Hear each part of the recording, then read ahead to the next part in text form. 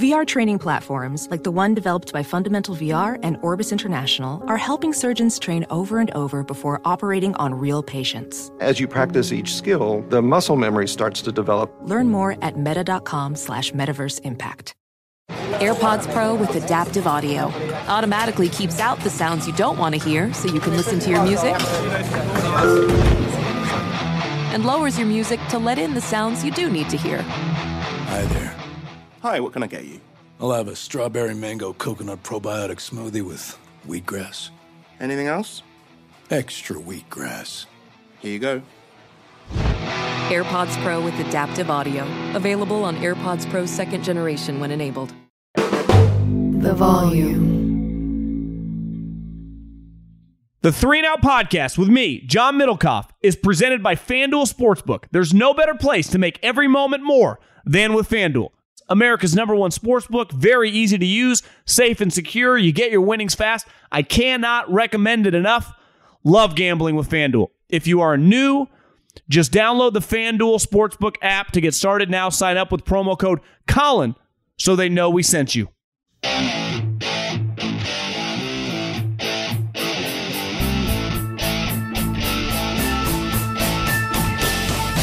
What is going on, everybody? John Middlecoff, 3 and Out podcast. How are we doing? We haven't had a show for a couple days. We'll dive into that here in a second. I think you guys probably figured out why. Subscribe to the podcast. Subscribe to the Volumes YouTube page. Middlecoff Mailbag, which I actually recorded on Monday and I've been holding for a couple days. Didn't feel right putting it out, obviously, after the game. I'll get into that here in a second. At John Middlecoff is the Instagram. Fire in those DMs. Get your questions answered here on the show. The plan the rest of the week, tentatively, obviously a normal show Friday. Might do something. We put out Mailbag sometimes on Sunday morning. I might react to the games on Saturday. Still trying to figure that out. Obviously Sunday, and we'll have a normal podcast moving forward leading into the playoffs. But obviously this week, Coward was supposed to come on the show after the big Monday Night Football game, and we were going to do probably 30 minutes. We hadn't done that in a while. But then the Hamlin situation, took place, and I think I speak for everyone. It's one of the most jarring things we've ever seen. As someone who doesn't just, love sports, I've made a living out of this. You kind of get numb to certain stuff. I think universally we all had the same reaction when we were watching it on the TV. It was a jarring night, right? And obviously, it's not necessarily about the way that we feel on the outside. You're thinking about this guy. You start getting to know the guy, start asking around. And obviously, over the last couple days, the foundation, the $6 million, I think it started at like $200,000 or maybe it was less than that, has been remarkable. You see all these Mike Tomlin eloquently spoke about knowing him forever because obviously he shares the stadium, or Pitt uses the Steelers stadium. And it's just, I say it all the time, the NFL, I think sometimes gets a negative light, when guys get in trouble or whatever.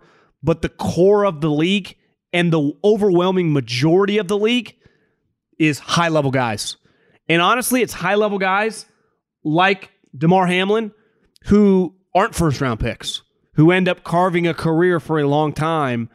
And to see a guy, fighting for his life, as of recording this right now, it feels like, I think Schefter reported, and he's got aunts and uncles and a marketing agent that I've seen some updates that he's making positive signs, obviously still not out of the woods yet. But one thing I have never, ever, I wasn't cut out for just the injuries in football as like someone that had no control over it. I hated that, the way it made me feel.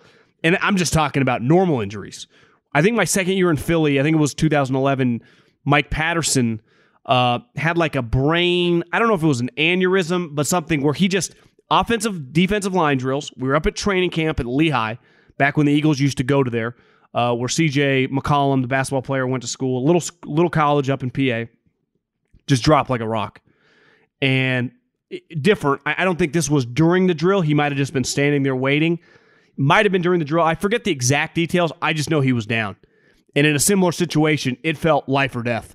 And I think it was. And players were freaking out. It was jarring. It was one of the most chilling things I've ever experienced live, definitely on a football field. And that feeling the difference at training camp, it was only the people there, right? It was only us, the scouts and the coaches, and even the other part of the team was on the other end of the field. Obviously, practice gets canceled after that. Ambulance come gets them. The thing about Monday Night Football, millions of people watching, and I think, universally we all just share the same. Your heart just drops like a rock. You're moved emotionally, and it was I woke up a couple times during the night just kind of checking my phone, seeing if there was any updates on the guy, and I think that the visuals of those guys' faces, of Josh Allen, of Diggs, of just the Bills in general, was something you never forget. I've been watching sports my whole life. I've made a living out of it. There are certain things in life, not the like wins or championships or whatever, but like individual moments that you'll never forget, and that's definitely one of them. So I think, you just gotta, if you're a religious guy, pray, hope, think, positive vibes, that this guy not only pulls out, but just comes back, better than ever. I'm no medical scientist here, but that's all we really can do. And that's the crazy part about these situations is you're just kind of watching. You're just kind of glued. You're like, what is going on? The CPR. It's just tough, man. And it just wasn't, there was no reason to do a podcast on Tuesday. Honestly, I didn't really feel like doing one yesterday either. Just kind of letting we just got to see what happens to this individual in the football stuff, because there are questions to be asked as time goes on. But those will be answered, and we'll talk about them, I'm sure, coming up on, podcasts to come. So I guess we just got to keep praying that, this young guy figures it out, because every single account, high-level guy, late-round pick, starting on the best team. I know because of injuries or whatever, but yeah, man, he's the majority of the league. He represents, and I think why you see so many NFL players, the majority of the NFL is not Tom Brady and Patrick Mahomes.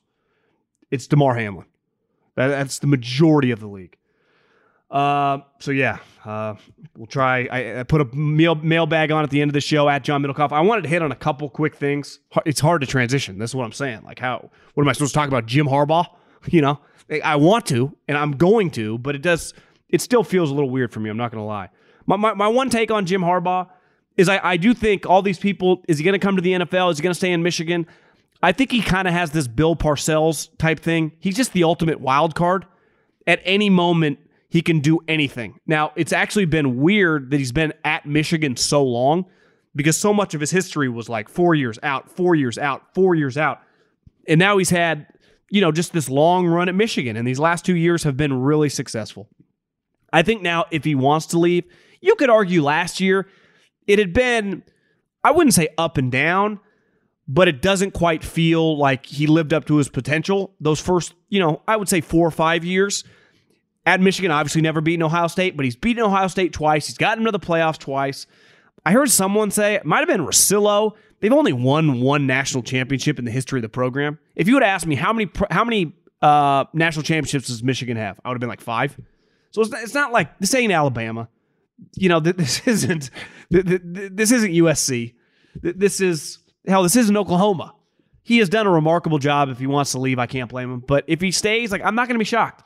I don't think anyone truly knows what the hell Jim Harbaugh is going to be. And the other thing is that if he leaves, everyone's on the table. If you told me he became the Cardinal head coach, if he became the Panthers head coach, if he became the Broncos head coach, he'll never coach Russell Wilson. He won't. He coached Alex Smith, who was not Alex Smith at the time. So, the ultimate wild card. Resting players. I had to take the last podcast about how I thought the Giants, should keep playing hard. They're not going to make it far. They can get to 10 wins, beat the Eagles, kind of derail their season a little bit, go into the playoffs with a bunch of momentum. And I had a buddy in the league bring up a good point. He's like, I don't know if you can look at it like that. Because all it takes is you get to the dance, and the team you're playing, let's say they play the Vikings in the first round, Justin Jefferson rolls his ankle the first series of the game. All of a sudden, the Vikings are missing Justin Jefferson. You win that game, which honestly they could even with Justin Jefferson. And the next week you're playing, let's just pick a team, the 49ers. and the 49ers, Brock Purdy gets injured. So now they're on to Josh Johnson. Like, weird shit happens in the playoffs, in all of sports. So you can't look at it, well, we're playing with house money. That's just not how teams operate. That's not how they think. Now, I did see before I recorded this that Saquon Barkley said that he hasn't been told he's resting. So I wouldn't put it past Brian Daboll, but yeah, I mean, I would be prepared. And I never, ever fault shitty teams for benching players. Like I saw the Bears, Justin Fields is out, right? The football team, they're done playing their rookie. Like there is no competitive integrity week 18. If you've been shitty all season long, it makes no sense. Absolutely none for the Bears to attempt to win this game. It made sense for them to attempt to win games all season long, but you get to this point, when you're the number 2 drafting team, just lose the game. It's what I go back to the Miami Dolphins a long time ago. Brian Flores' first year, they tanked all season long. They sucked. And then they won 3 of their last 5 games. And it led them to Tua instead of Burrow.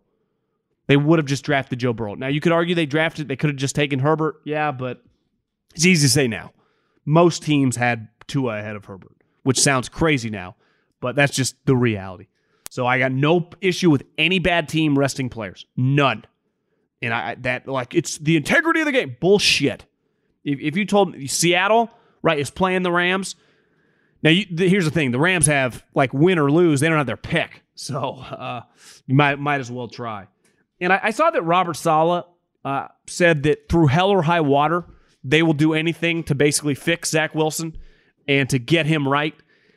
And I think there comes a time in any business, in any financial transaction, where you kind of got to eat your losses. Every single human being, every single business will make mistakes. And honestly, most of those businesses, most of these teams will make mistakes with their most valuable picks over the course of time. There is nothing you can do to avoid it, right? It's going to happen to everybody. Belichick misses, Andy misses, the Jets miss, the Yankees miss, the Lakers miss, Amazon's missed, Netflix has missed. Everyone can miss. It's how fast do you pivot off of it? And I get, because part of it is like, I do believe that Robert Saleh and Joe Douglas don't want to give up on this guy. Because I think it's a lot easier. Like, Belichick's the best at it. He'll throw you, overboard within 2 years if he realizes you're not good enough. I think over time, Howie Roseman has got really good at that, right? He'll pivot fast. If it's not working, boom, I'll pivot. But I think to be able to do that, in most professional endeavors, it comes with experience. It's hard when you're young, when you're new to a job, when you have less experience. Robert Saleh's been on the job, 2 years? Joe Douglas has been a general manager? 3.5? Like, these guys haven't been at the job that long. So I understand where it's more difficult in the shoes they're sitting in to go like, let's give it one more year. If you know, and let's face it, they got to know, he ain't it, you got to pivot. You can't even keep him around. You just got to move on. And I don't necessarily think they're lying. Like, now, they could change their opinion with time. Maybe the owner could force their hand. But I wouldn't put it past them to be like, I think we can give it an off season, get him mentally right. Because you don't think how much credit they would get if in like 2 years, like, remember when everyone thought they should cut him and they kept him and now he's just a solid player? He never lived up to the number 2 overall draft pick, but he's a solid player. I'm a big believer on pivoting fast. And I think you've never had to pivot faster than you do in 2023. Just the way all factors are in life. And here's the thing. It's not like you're paying him Russell Wilson money. He was the number 2 overall pick. So yeah, he got $26 or $27 million guaranteed, but who cares? If you know, and let's face it, we all know, we've all seen him play, just move on.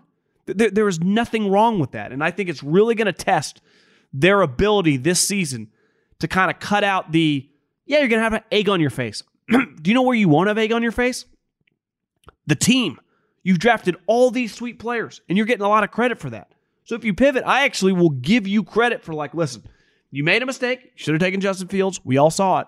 But, the only hope you have for being competitive. And here's the thing.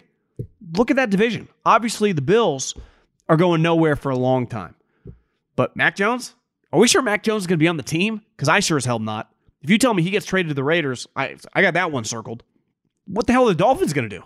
Every one of their quarterbacks always gets hurt.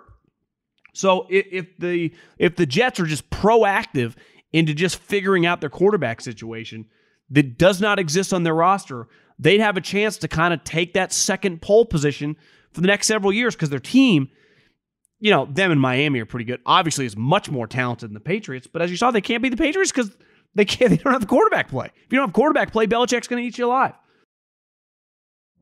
Witness the dawning of a new era in automotive luxury with a reveal unlike any other as Infiniti presents a new chapter in luxury, the premiere of the all-new 2025 Infiniti QX80. Join us March 20th live from the Edge at Hudson Yards in New York City, featuring an unforgettable performance by Grammy and Academy Award-winning singer, songwriter, and composer, Jon Batiste. The all-new Infiniti QX80 is unlike any luxury SUV you've ever seen.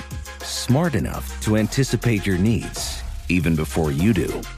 Every line, curve, and detail was thoughtfully crafted, so everything for every passenger feels just right. Don't miss it. Mark your calendars and be the first to see it March 20th at 7 p.m. Eastern, only on iHeartRadio's YouTube channel. Save the date at new-QX80.com. 2025 QX80 coming this summer.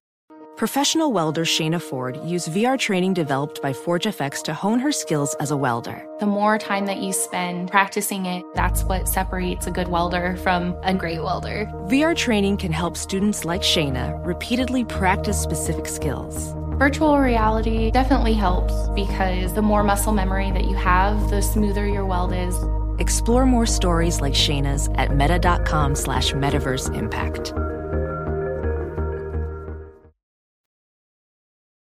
Football season is underway, so now is the perfect time to download FanDuel, America's #1 sportsbook. Because right now, new customers get a no-sweat first bet up to $1,000. That's free bets back if your first bet doesn't win. Just sign up using the promo code Colin. FanDuel has all your favorite bets from money line to point spreads to player props. You can combine your bets for a chance at a bigger payout with a same-game parlay. The app is safe, secure, and super easy to use. Get paid your winnings fast. So sign up today with promo code Colin for your no-sweat first bet. Make every moment more this season with FanDuel, official sportsbook partner of the NFL. 21 and over and present in Arizona, Colorado, Connecticut, Illinois, Iowa, Indiana, Louisiana, Michigan, New Jersey, New York, Pennsylvania, Tennessee, Virginia, or West Virginia. Must wager in designated offer market. Max bet $5. Restrictions apply. See full terms at sportsbook.fanduel.com. Gambling problem? Call 1-800-NEXT-STEP or text NEXT-STEP to 533-42 Arizona, 1-888-789-7777 or visit ccpg.org/chat, Connecticut, 1-800-GAMBLER or visit fanduel.com/RG, Colorado, Iowa, Indiana, Illinois, New Jersey, Pennsylvania, Virginia, 1-877-770-STOP, Louisiana, or 1-800-270-7117 for confidential help, Michigan. 1-877-8-HOPE-NY or text HOPE-NY 467-369 New York, Tennessee Redline 1-800-888-9789 Tennessee 1-800-522-4700 Wyoming. Visit www.1800gambler.net West Virginia. Okay, let's dive into the Middlecoff mailbag. At John Middlecoff is the Instagram. DMs wide open. It's just my Instagram. Fire in those direct messages. Get your question answered here on the podcast. We'll start with Ollie. Question for the pod. How much do coaches pull up star players for setting a bad example with their effort? Was watching the Rams versus the Chargers, and I know the Rams have had a really poor year, but Jalen Ramsey's was barely going through the motions. His effort was awful, setting a horrendous example for his teammates. It was embarrassing. Have you seen it? I have not. I didn't watch much of that game. Kind of drifted away from the Rams as their season went sideways. I would say this. When I did watch them earlier in the season, I thought Jalen was not playing well. And the one thing the Rams, and to your question, like Belichick hangs his hat on showing up guys when they're not playing hard. I think any good coach is unafraid to hold their best players accountable. Now, Jalen, one thing the Rams have had is their best player by a mile, Aaron Donald, plays his ass off. Cooper Kupp plays hard, right? Whitworth, high-level guy. I know he's not on the team anymore. So their standard was set by their star players. So Jalen, who I would say over the years can be a little hit or miss, but he made enough plays. I thought he took a step back this year when I watched him. Now, the circumstances, you give him a little bit of a pass. Hot take, wouldn't shock me if Jalen Ramsey isn't on the Rams next year. And I had that thought well before I ever read this DM. But I thought that during the season when he wasn't playing that well, they're going to need some cap space. They don't have any picks. I used to really like Jalen Ramsey. I just don't think he's good enough to kind of conduct himself the way he does. And, when you're not going to play hard, that's not really the type of player I like and most good coaches like. I'm curious to know your thoughts on the Lamar contract situation. Have changed at all with his injury? Before the season, I agree with your take that he should have accepted the Ravens' offer so that he could be financially secure and not potentially leave money on the table if he was to suffer a career-ending injury or diminish his market value with poor play. It seemed crazy at the time for him to walk away and bet on himself, as they say. But with how poor the Ravens' offense has looked these last few weeks, and now the Bengals potentially winning the AFC North, I'm recording this part before the Monday night game. Do you think this will work in his favor? Do the Ravens really want to enter the offseason with future of quarterback uncertainty? Or do you think the injury works in the Ravens' favor? Can you trust a $250 million quarterback who's injury prone? I can see both sides of the argument. Obviously, we still have the playoffs to evaluate Lamar, assuming that he comes back. This is a tough one because I think I mentioned the pod the other day is we saw it with Dak Prescott. He shattered his ankle, and he still got $160 million guaranteed. Now, that was several years ago. Lamar, I think, clearly thinks he's worth more than that. This is a very complicated situation. I think the biggest head-scratcher with the whole situation is it's a passing league. And the reason the reason Kyler Murray got paid was they thought he could pass at a high level. And he really struggled to do that this year. Obviously, he's an elite athlete and can make plays with his feet, but they felt good about he could be a 30 to 35 touchdown a year, every single year guy. Now, Lamar has done that before his MVP season a long time ago, but, the receiver situation's in flux. Are they going to fire Greg Roman? I don't have the answers. I just know this. If I'm a Raven fan, I'm like, what the fuck, man? We got more questions than we do answers. I was thinking about that game last night, or I'm recording this on Monday, so Sunday night. The Ravens, and people are like, you called them an underachievers. They've had a bunch of injuries. I just know that the Ravens coming into the season, I thought were a 12 or 13 win team. But I know they're a 10 win team now and have a chance to win 11, but they have not looked like that. For a long period of time, they have looked just mediocre. Now I understand Lamar's missed games. I wouldn't call it the season from hell, but it's been a rough season if you're a Raven fan. And it starts with the contract, really. I know you have some European listeners and need suggestions on how to watch my NFL Plus package abroad. Do I use a VPN to hide my location from the NFL? They won't let us use it outside the US. I've been screwed before and have had to pay for a restaurant in Ecuador to let me watch their DirecTV package after closing, but the broadcast wasn't Spanish. Pretty cool, actually. They just told me to lock up when I left. God, gotta love the Europeans. I'm also looking for a good sports bar in Barcelona to watch Super Bowl, but I'm watching the playoffs in Morocco. God, this guy is world traveler. P.S.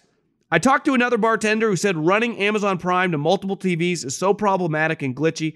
I think the main problem here is that most sports bar owners are not tech savvy. You should be able to split the feed or run it to all the TVs, right? Happy New Year. This is a complicated question. I have no clue about your answers with VPNs and international. So I can't help you there.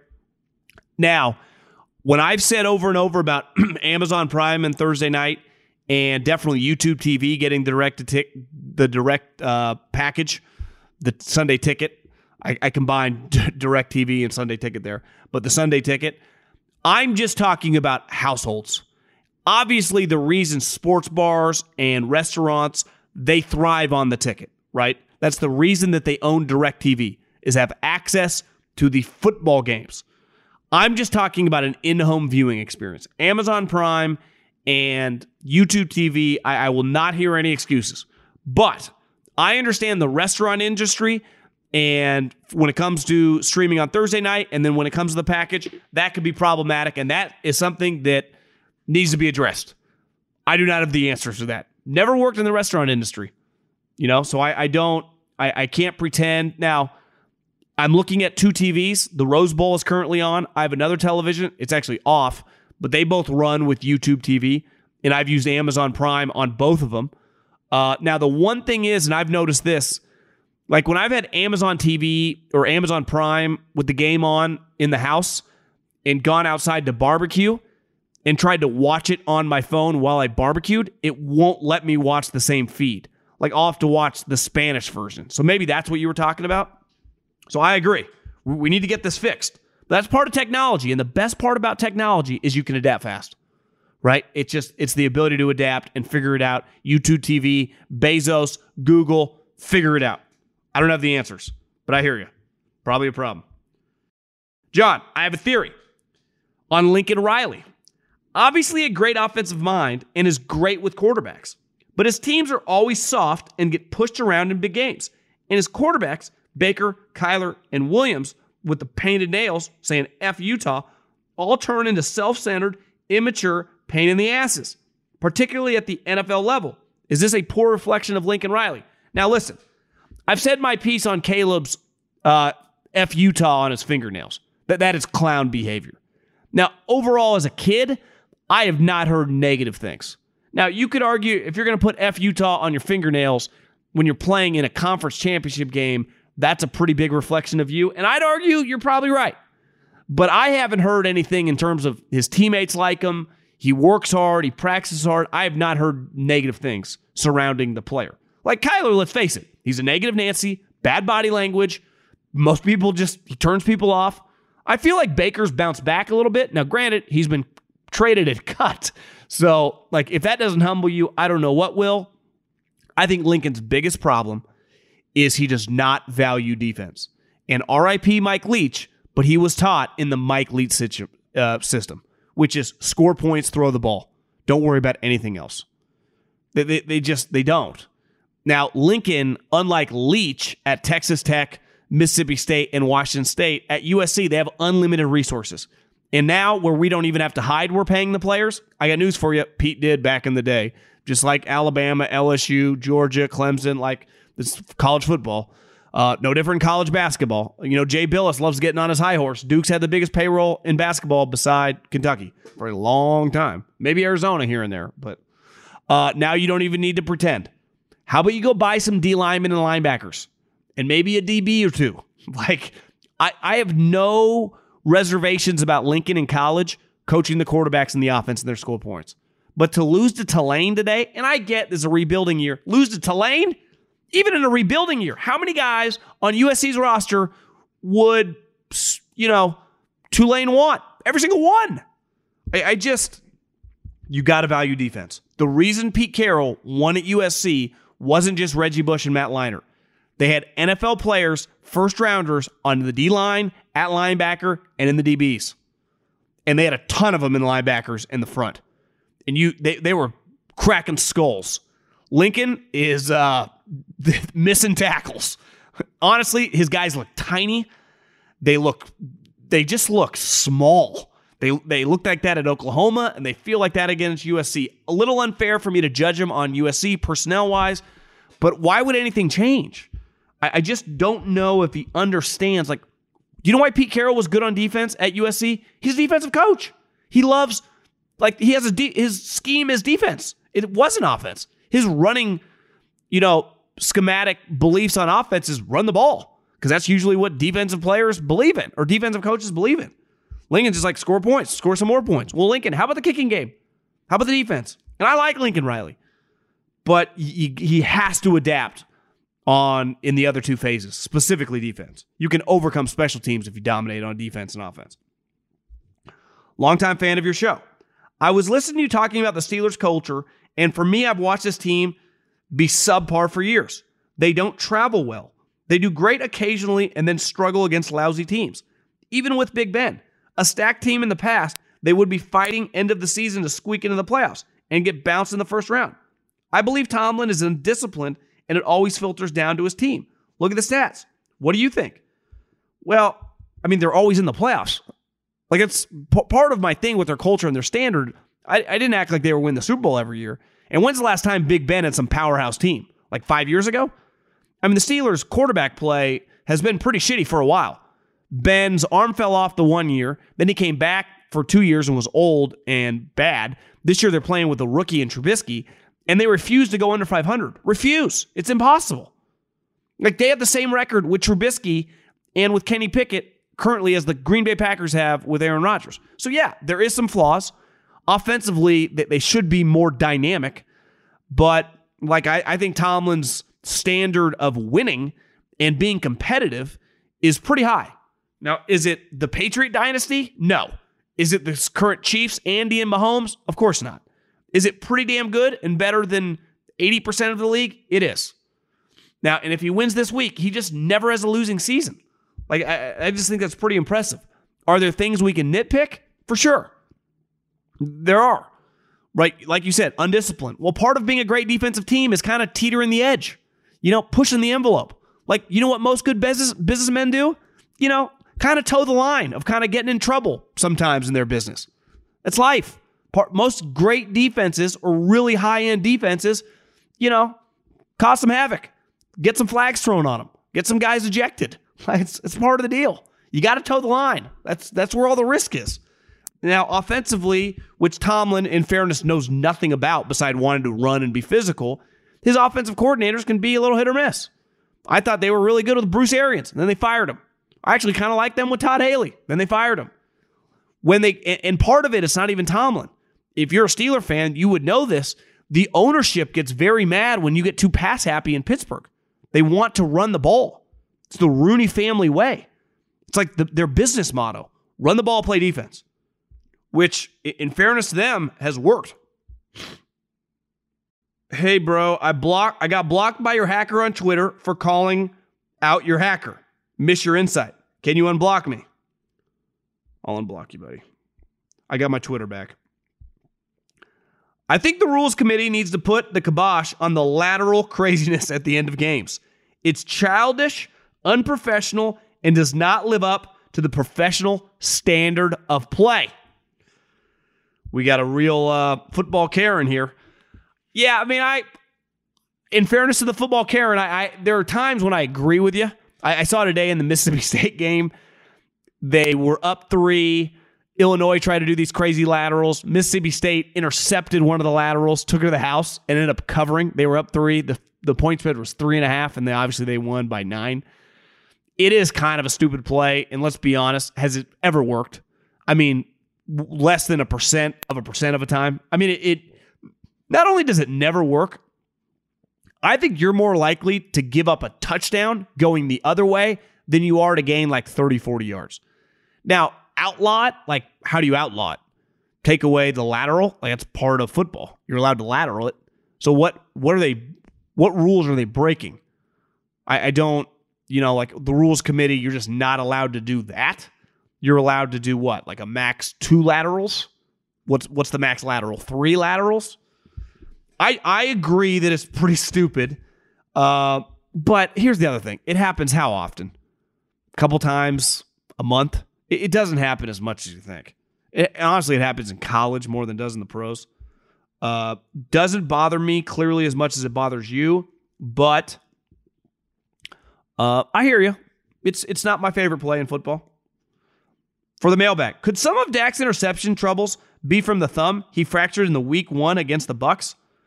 Possible, possible. Tough guy, doesn't want to talk about his injury, but he makes enough really good throws where it's like, let's face it, healthy, not healthy.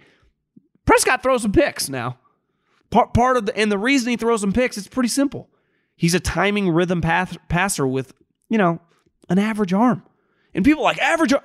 He's got an average arm. He makes up for it. He's really smart. He's big so he can see.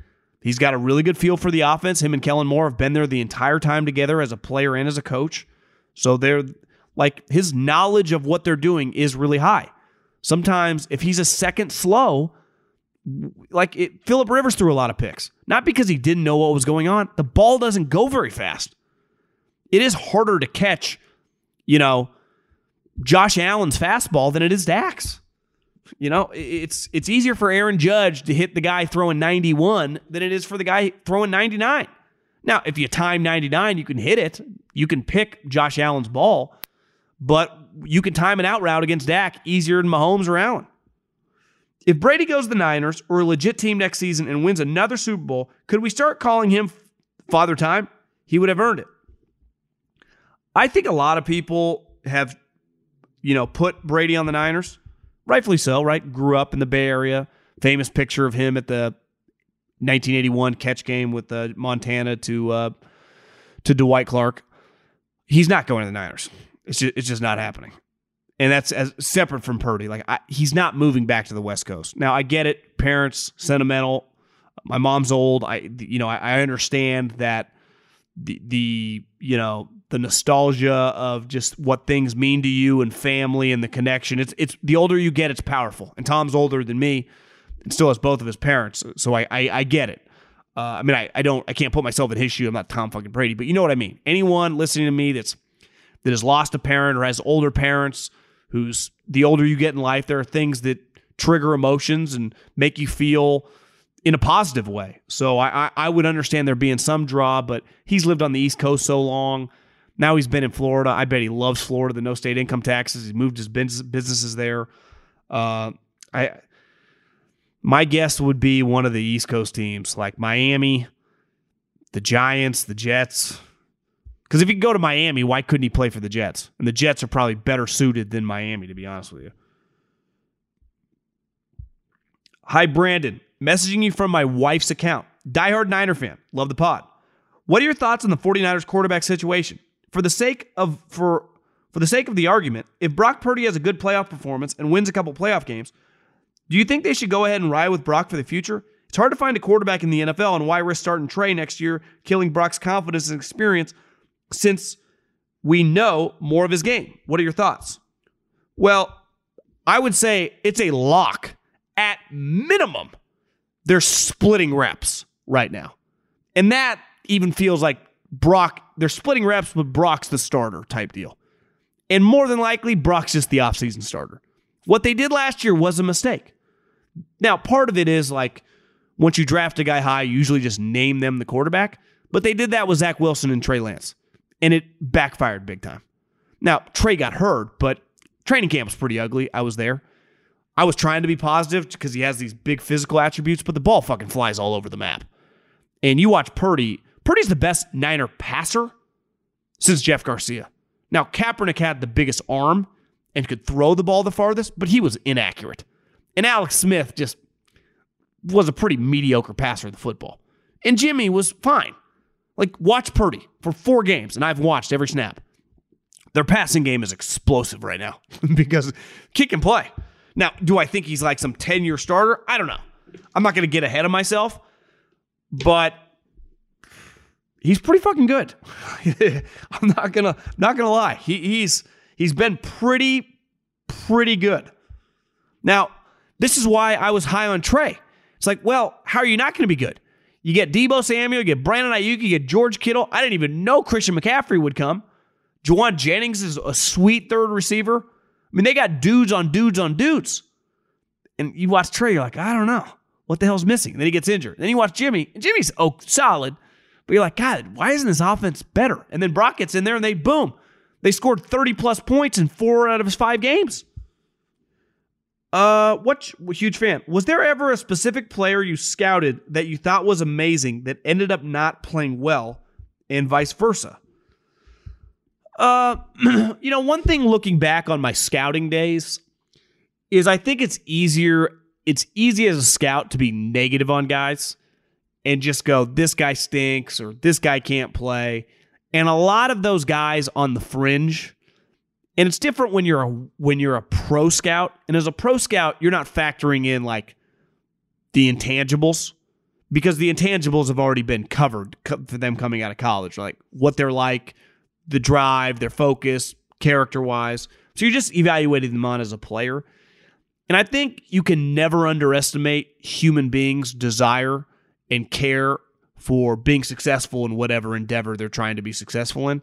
It's why so many guys in the NFL don't have like high-end talent, right? Most guys in the NFL are not Micah Parsons or Trent Williams or Justin Jefferson, right? Saquon Barkley. Those guys have these sweet physical attributes. Most guys are like, average. Hell, Max Crosby goes in the middle of the draft. You ever watch Max Crosby? Plays his ass off. There have been, since I've been just talking about football the last decade, even since I've worked in football and now been talking about it for 12, 14 years or whatever, the amount of more talented players that just don't make it in the NFL because they don't really try that hard or they're not that tough. So, probably a lot of guys over the years, when I did it, that I just underestimated. Oh, he's just not quite tall enough. Oh, he doesn't try hard enough. Right? Like, intangibles matter. I didn't like Matt Barkley at all. I thought he'd be in and out of the league in a couple years. Well, I read this article the other day about when they were recruiting Von Miller to come to the Bills, and I stood up in a draft meeting like, this guy's going to stink. He's not going to be able to play. You know what? Why he's going to have a decade-long NFL career? Now, he's not a starter, but he's in the league. And I didn't even think he'd get that far, is because guys really like him. And Josh Allen, when the GM called Josh Allen to recruit Von Miller, he said, I will do this. Like, I got no problem doing this, but can we re-sign Matt Barkley? And being liked by your, teammates, and the most important teammates, is important. And then Barkley told the story. He gets Von Miller's number. He calls Von Miller. He said, Von, I saw it on the internet like last week. It was incredible. He's like, bro, this is the AFC East, man. You get to play against Tua, Mac Jones, and Zach Wilson. This Barkley said, he said this verbatim. He's like, think about that. 6 times a year. Now, obviously, Vaughn got injured, but think of how little Josh Allen thinks about the fellow quarterbacks in the AFC East. Don't even blame him. Josh Allen is the new Tom Brady. He knows all these guys are not on their level. I would say, I had a top 10 grade on Dion Jordan, the pass rusher out of Oregon. He was like a couple years ahead of like Buckner and Eric Armstead. And he got drafted high, but he was a disaster. Now, granted, when you went through Oregon, and this was hard. I only did college scouting, like on the road truly. I did some college. I got to go to some colleges my second year, but like just do the road my third year. It takes time to really get to know who's shooting you straight, who's not shooting you straight. And, there are probably some programs I was more comfortable with my sources than others. You're probably only as good of a scout. Obviously, like, you got to be able to identify players, but I got news for you. This isn't, electrical engineering. We're not building the Golden Gate Bridge here. We're erecting, the Sears Tower. You can learn, most guys, if you have some just natural instincts for athletics, learn how to scout. Now, obviously, there are going to be some guys that are better than others, but it comes down to understanding the way guys are wired and what you're looking for in people and players, and getting the right information. Because if you get some of this information, you would look at your GM and your coach and go, Coach, there is no way you want this guy in the building. But if you don't have that information, you might be pounding the table for the player. Then all of a sudden, 2 years later, not good. Tua ain't coming back this season, and I think he needs to consider retirement in the offseason. He's potentially had 3 concussions over a 4-month span. I love the guy and who he is as a player human, but it ain't worth being a vegetable in 10 to 15 years to your kids. Yeah, I think it's easy for all of us to say he should retire and quit. I'll be shocked. I do not think he's going to. I think the media and fans, everyone's going to retire. I think I saw his brother said he'll be back. He'll be back. He's not going to stop playing. Now, the Dolphins are not going to pick up his 5th-year option at the end of the season. So he's going to be on 1 more year. Is he even going to be the starter there next year? And then if in a year he becomes a free agent, let's say he doesn't play because they sign a player. Like, who's signing him to play? You can't invest into something. Like, ultimately, it is a business. So he gets to choose. Like, this is not 2020. Like, he gets to choose. It's his decision. Now, it's also the team's decision whether I sign you or whether I make you the starter.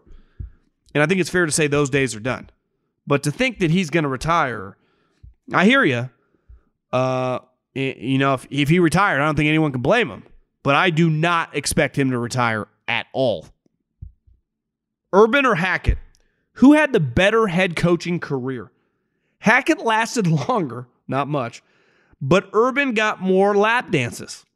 Need your opinion on the matter, sir. I would say that it's not even close. Urban Meyer had the worst head coaching tenure I've ever seen. Now, there are probably some in the 70s, 80s, and 90s that obviously in the 70s and 80s, I wasn't around for most of it and wouldn't remember. In the 90s, I'm just a junior high, elementary school kid, probably not super locked in. Since I've been following football closely, I would put on the short list of Jim Tomsula, Freddie Kitchens. Obviously, Hackett would have to go on that. I think Urban takes the cake, though. Because when you look at those guys, Tomsula, Freddie Kitchens, and Hackett, those guys are just lifetime position coaches, whatever. Never should have been a head coach. We all agree. Hackett's going to be coaching in the NFL for a long time, right? Freddie Kitchens is coaching somewhere, I'm sure. Tomsula bounced around. Urban Meyer was like a top 5 all-time great college coach. Now, college is different than the pros, but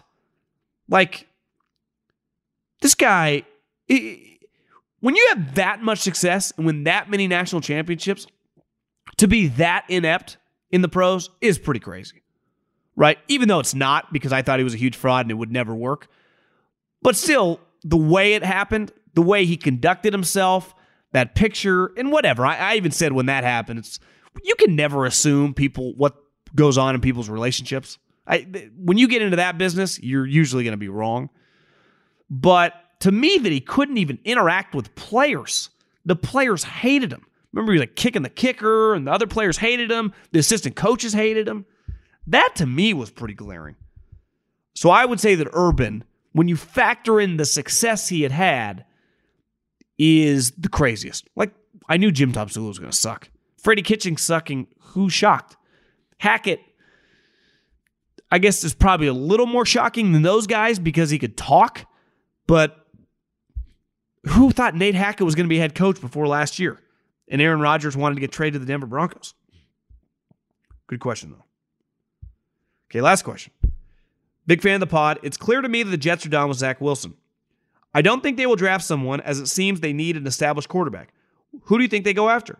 Trading for someone like Lamar, assuming he gets franchise tagged, or Carr, or signing someone in free agency like Jimmy G, or even a reunion with Sam Darnold?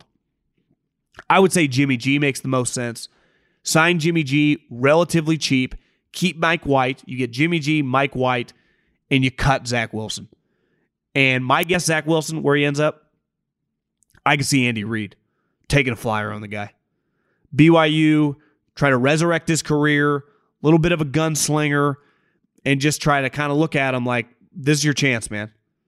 Sign a couple-year deal, veteran minimum, even though you're 23 years old, right, for nothing, a couple $1 million, like $1 million a year, $900,000 a year, and you have to earn the backup job.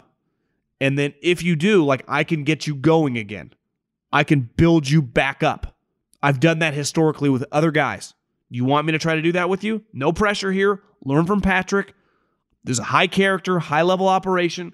That's what I would recommend for Zach Wilson, assuming the big guy wants him. And maybe Andy, not a fan of him, and would know because he's tied in with the BYU people.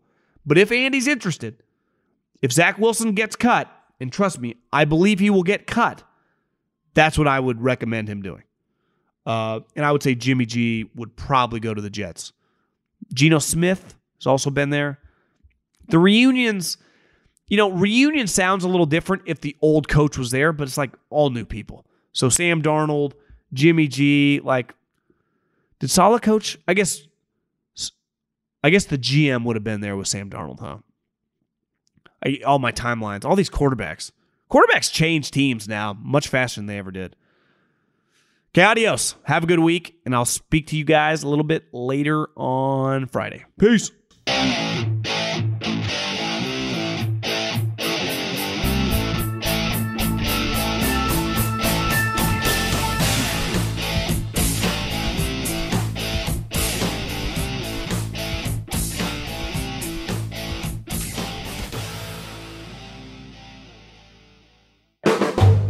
volume. Infiniti presents a new chapter in luxury, the premiere of the all-new 2025 Infiniti QX80, live March 20th from the Edge at Hudson Yards in New York City, featuring a performance by John Batiste. The all-new 2025 Infiniti QX80 is an SUV designed to help every passenger feel just right. Be the first to see it March 20th at 7 p.m. Eastern, only on iHeartRadio's YouTube channel. Save the date at new-QX80.com. Don't miss it. 2025 QX80 coming this summer. Allstate wants to remind fans that mayhem is everywhere. Like in the parking lot at your kid's Pee Wee Championship game. A trophy bigger than your 5-year-old is blocking the rear windshield of the car in front of you. As they reverse into you, you're stuck on defense. And if you don't have the right auto insurance coverage, this crash could drain your athletic fund. So switch to Allstate, save money, and get protected from mayhem like this. Based on coverage selected, subject to terms, conditions, and availability. Savings vary.